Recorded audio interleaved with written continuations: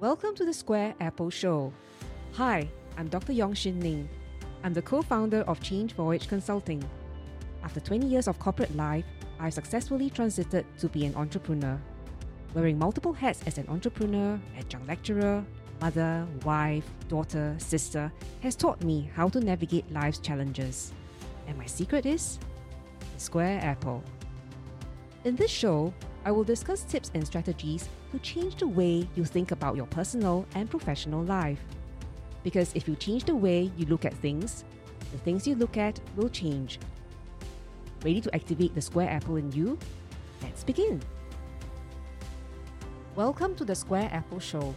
I'm Shin Ning, and in this episode, I will be sharing how an urban revitalization project in Korea can teach us about managing change.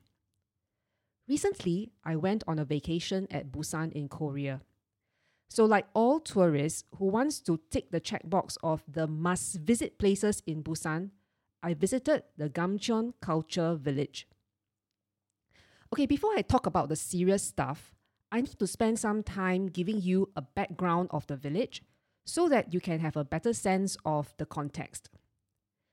This village is famous for its huge collection of houses built in a step-like fashion on the foothills of a mountain near to the coast.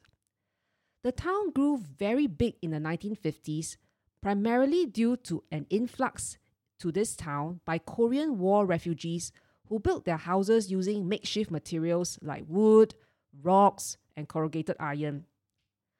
So the city grew organically without much town planning, including the absence of sewerage and water piping system. Due to the condition of the village, Gamcheon's population stopped growing and started declining. In the 1980s, there were about 30,000 residents, but by 2010, there were only 8,000 of them. A lot of people moved out, and those who are left are mostly old folks. Many houses were left empty, and it gradually turned into a ghetto. And those who stayed there are mainly the poor and the marginalized people. Okay, you get the idea that this place is in a very bad shape. And the Busan government started a project in 2009 to revitalize it. It is apparently a huge success. The revitalized Gamcheon village won international acclaims for the amazing transformation, and it has been featured on major media platforms. I couldn't wait to see this place for myself. When I set foot at the village, I was intrigued by how clean and orderly the whole place is. It was a Saturday morning, so the whole place was running amok with tourists who starts the trip by mobbing a cheap sock store right at the entrance of the village. In the next 2 kilometers into the village, we were greeted with quirky and bright-coloured art installations and paintings on the wall. Every other step, there would be a souvenir shop, bakery, museum, food stall, experiential shops. You get the idea. There were photo points at strategic locations, and people were queuing up to get the best shot that they can take in the amazing sight of the whole town sitting on the slope of the mountain. Away from the mobs of tourists, real residents still stay in the alleys, mostly away from the main commercial thoroughfare. Doors and windows are usually closed to keep out the prying eyes of over-enthusiastic tourists, so we do not see many of them there. But we are constantly reminded of their presence through the many signages that ask us to keep our volumes low or to refrain from taking photos of their residents. Shanty town, ghetto, foul-smelling odor from the lack of sanitation system, public wells. I could not reconcile those words with what I was experiencing. Then my curiosity as a change management professional was piqued. How did the Busan government manage to pull off such a significant transformation over the course of 10 years? So I went back to my hotel and I did more research. My source of information comes primarily from a well-written case study published on the Urban Sustainability Exchange. It is a global online platform dedicated to promoting and showcasing sustainable urban development. You can find more information about USE and the Gamcheon Revitalization Project from the link in the show notes below. Let me now summarize my key takeaways about what we can learn about managing change from the revitalization project. Firstly, learn from past mistakes. What struck me the most is that the case study stated what the Busan government wanted to avoid in their transformation project. Typically, when we started projects, we would state what we want to achieve. What we want to avoid is quite rare. So that's pretty interesting. So what they stated in the case study is that they want to avoid creating a new town without a soul. Based on past experiences of the government, if the focus was just around redeveloping the physical infrastructure, it is quite unlikely that the current residents will want to resettle back at the same place because it is no longer the same place that held their memories. So, in their planning, the government took measures to retain the social history and environment while improving the economic and public infrastructure. I've personally participated in a lot of large-scale technology transformation in my career as a change management consultant. I have rarely seen or heard the leaders discuss what mistakes they want to avoid making or what aspects of the current culture they wish to retain. Maybe because it's politically sensitive to talk about mistakes previously made? But what about the retention of current culture? Is it something incongruent to be discussed in conjunction with high-tech transformation? I recall one client that I've worked with more than 10 years ago. That was on a multi-year technology transformation across more than 20 countries. After the respective countries have deployed the technology, there was a mandatory exercise organized by the Project Management Office to harness the lessons learned across all the work streams. These lessons learned will then be shared in the workshops to kick off the next batch of countries going live. There will also be peer-to-peer sharing with the workstream leads of the country coming on board. Some of the key lessons were also emphasized by the top leadership from the countries which have deployed their technology, lending weight to the messages. So over the years, the implementation improved due in part to the client's ability to institutionalize lessons learned. The second thing that impressed me was that the government's decision to take a more organic bottoms-up approach to the project rather than a typical top-down bureaucratic approach.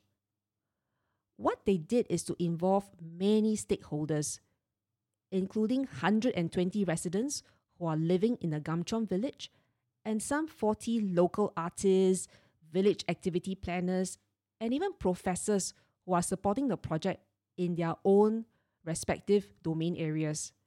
And there are also 17 government officials responsible for handling the administrative affairs. This bottoms-up governance builds a strong sense of ownership compared to if the directives were to be imposed on the people. However, the time to align objectives of everyone needs to be balanced with the need to maintain pace and momentum. In large-scale transformations, alignment of objectives in all levels of the organization is important. The last thing we want to see, although I do see it very often as a consultant, is that the people on the ground take a wait-and-see attitude of the changes that is being implemented. Some even take a more defensive stance to resist all the proposals put forth by the management or the consultants whom they believe to be proxies of the management. I recall a large-scale transformation project that I was recently involved in. The client debunked the traditional way of hiring highly skilled and very expensive consultants to run the project to tell them how they should change. Instead, they hired a small number of consultants as coaches to guide and facilitate the project that was primarily run by the employees. Of course, it took some time to get the client team off the ground and running because project work, thinking about future, innovative thinking, etc., were not what they did on a daily basis. So these people had to deal with acquiring new knowledge and how to think out of the box. But as their engine got more well-oiled, they developed practical and innovative solutions that brought them really to the next level. What's more important is that the members throughout the hierarchy developed a very strong sense of ownership of the solution and was able to bring forth the full impact of the ideas. Success breeds success. So another lesson that I've learned is around sustaining the momentum. In the beginning, the people were poor and were just concerned about their survival. So who would be interested or had the time to participate in these projects? So what these people in the Busan government did was they dealt with the bread and butter issues first to improve the public infrastructure like the sewage systems, maintenance of the walls and alleys, bathhouse, convenience facilities, and shuttle services. With these basic amenities settled, then they progressively started projects to beautify the space, created jobs in the township, generate buzz by organizing cultural programs. Although it's not stated in the case, I'm sure that some of these are projects which takes longer to see the results, and some short projects where the results are immediately visible. I think a good mixture of long-term and short-term projects is important to keep the interest level of the people and to sustain the momentum of the change. Recently, I participated in a large-scale digital transformation that the client expects to take 3 years to complete. One of the key planning considerations was that over the course of 3 years, the whole organization was able to progressively enjoy the benefits of the transformation and hence sustaining the momentum. So what the client did was to introduce quick wins in a form of technology that users can self-learn and self-help, while the larger scale projects involving overhauling the system was ongoing. Now let's take a moment to think about what I've shared so far. Is your organization going through a large-scale transformation? And have you considered what your organization has done well and not so well and incorporate them into your planning? Have you considered how to build ownership throughout the organization of the transformation? Have you thought about how to schedule the projects to breed success and maintain momentum? I hope you have taken away some useful tips from the Gamcheon Culture Village Revitalization Program to manage large-scale transformation. If you have any questions or thoughts on this episode, please connect with me on LinkedIn at bit.ly/squareapple. That's bit.ly/SQUAREAPPLE. Thank you and see you soon. Thank you for joining me today. I'm very honored to have you here. If you would like to keep going and want to know more about the #1 Southeast Asia's leading female entrepreneurship network, head over to Soul Rich Woman at soulrichwoman.com and download the free ebook on how to get clients and multiply your income through personal branding. Remember, if you change the way you look at things, the things you look at will change. Do subscribe to The Square Apple Show, and I look forward to seeing you in the next episode. Bye for now.